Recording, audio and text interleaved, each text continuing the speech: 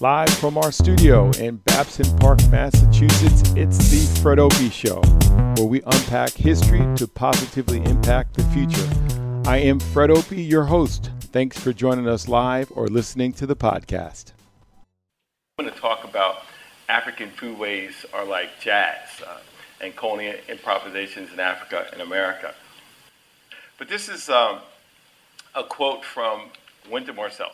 Improvisation is creating as you go along. Jazz musicians play by ear and from printed music, and then they improvise or give solos, okay? But similarly, my argument tonight is that so do cooks. Any good cook, and one of the things that I want you to understand is, particularly in the African-American tradition, which is rooted in West and Central Africa, most of the people that came to the Americas came from West and Central Africa. They did not come from a literate history or culture. They came from oral history cultures. And one of the things that they did is you had, in every community, you had a griot that taught one generation to the other generation the history. But when it came to cooking came, the recipes that one had in a particular culture was passed down from one woman to another woman, generation to generation. The same way that you have some fantastic, well-known, legendary jazz artists that never learned how to read. They played by ear. You had others that learned how to read music. Same way when you look at cooks, you have some cooks to strictly oral history. And that's how their recipes were passed down from one person to the other. But they also you have cooks who cook based on printed history. But just like a jazz artist, a good cook, a written recipe is just an outline. It's just a starting place. Things don't stay there. It just gives you an idea of what you're supposed to be doing, gives you a parameter, and then you solo after that. So let me give you some notable examples, and I'll play some music from Louis Armstrong. Some of these songs that you all may recognize. La Cucaracha. Again, it's a Mexican ballad that most people say dates back to 1819. Okay. Now Armstrong in 1935 does his interpretation. He improvises off of this, and I want you to take a listen to it.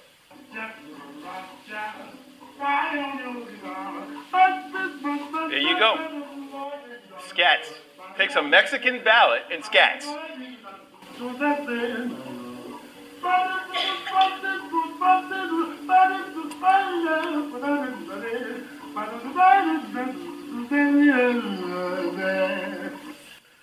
Just like a good jazz artist, if you're cooking, you do the same thing.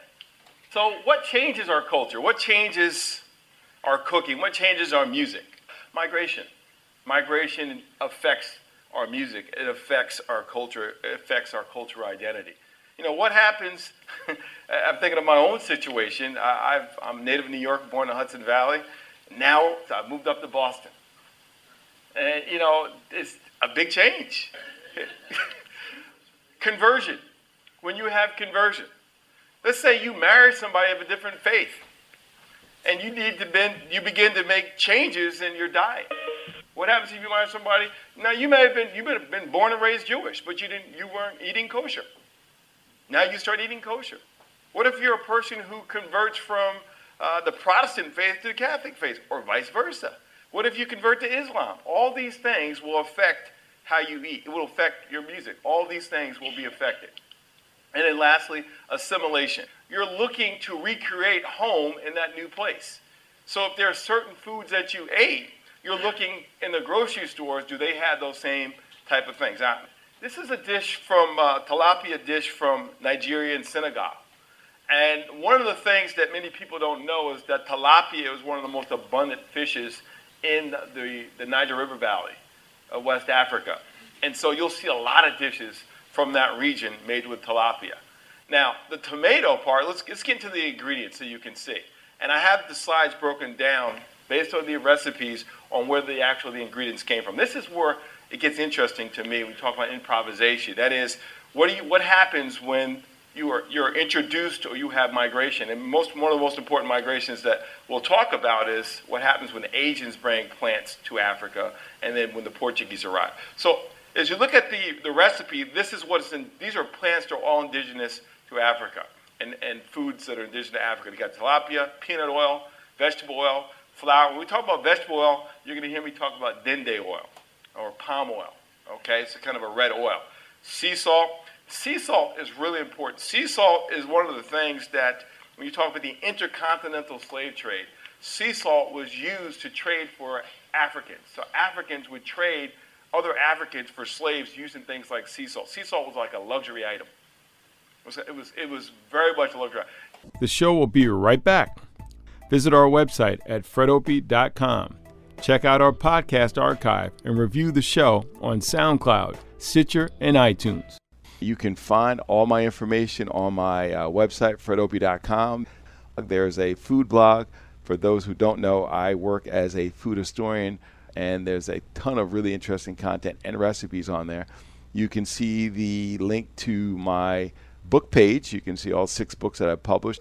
In my most recent one, Start With Your Gift, the real deal about life and get ready for life. It's there.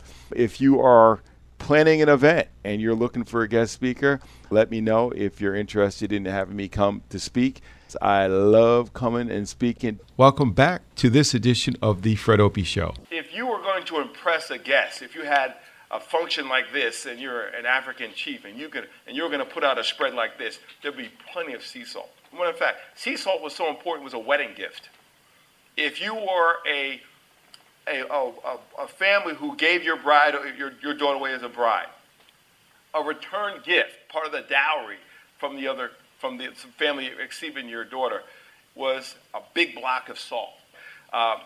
If the daughter was proven to be a virgin, you got a solid block of salt.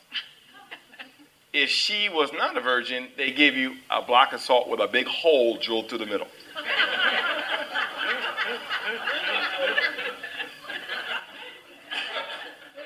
I thought that was pretty interesting. All right, now these are plants and spices that come from Asia. And this, all right, I'm talking now pre-Columbian exchange, pre-1492, ingredients introduced to Africa via Madagascar, and from Madagascar would go across the continent. All right, things like garlic. All these here listed, lemon zest, onions, black pepper, turmeric, sugar, mango, all come from Asia, different parts of Asia. Introduced to the Africans, incorporated into their cuisine, improvisation by African cooks before 1492. Tomatoes, an American plant. Okay, now this happens a little bit later on as the Portuguese were the first on the scene, and the African slave trade is monopolized by the Portuguese up until around 1680 when the Dutch break that monopoly. So it's the Portuguese introducing American plants like tomatoes. It's roughly about, the date that we have is roughly around 1492, 1493, 1501, thereabouts. There's a castle established by the Portuguese that gives them monopoly control of the slave trade. Now this is from one of the sources I used to write my book, Hagenominy, and it was a travel account. And listen very carefully. The Negroes of the Castle of Mina. This is a Portuguese fort used for the slave trade. So around this fort, as good entrepreneurs, Africans participated in selling products, finished goods, like cornbread, as you see, maize bread. So the corn was introduced from the Americans by the Portuguese. The Africans quickly have sources before the African slave trade, before people brought to the Americas. The Africans are planting maize in their fields, growing it and making cornbread, which is so important when you talk about African American foodways, whether it's here in North America, Brazil, or the Caribbean. So this is something going on. So they're making this and they're selling it to the Portuguese as used for supplies in the fort as well as during the African slave trade. 2 ways that Africans essentially processed their fish and used their fish was either fresh or they salted it, dried it out and salted it. And the other day I actually took some flounder and put it in my food dehydrator, dehydrated it, and then put it in a plastic bag. It can sit anywhere in my house without being refrigerated forever. And then yesterday, when it's time to cook a meal for my children, I'm sitting thinking, all right, what am I going to do? Oh, I got my dehydrated, flounder. Took it out, put it in a pot, some vegetables, took some seasoning I have from New Orleans they use for making gumbo, and made a fish gumbo right there out of a dehydrated drink. This is typical of what Africans would do long before they came to the Americas. Cayenne pepper. Cayenne pepper originates, most scholars pointed to Central America. Capsicum, all right, Central America. All right, green peppers, America. Jalapeno peppers. Most people contribute that to South America.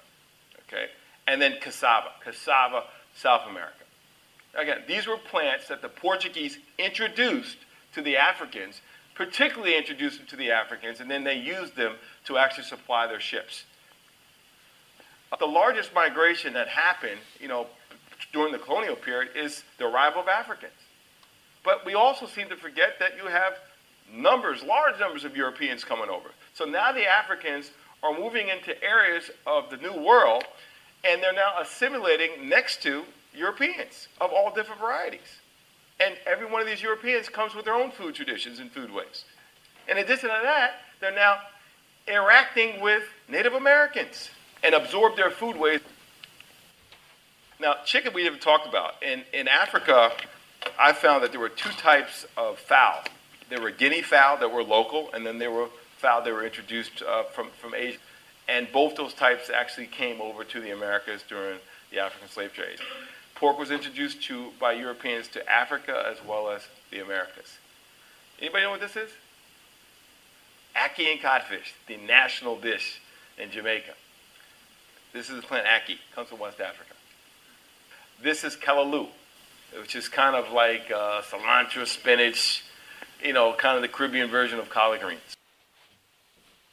That's a wrap for this show. Thanks for listening. To hear more content like it, go to fredopie.com. If you have questions about advertising and sponsoring this show, contact us at fdopie@gmail.com. That's fdopie@gmail.com.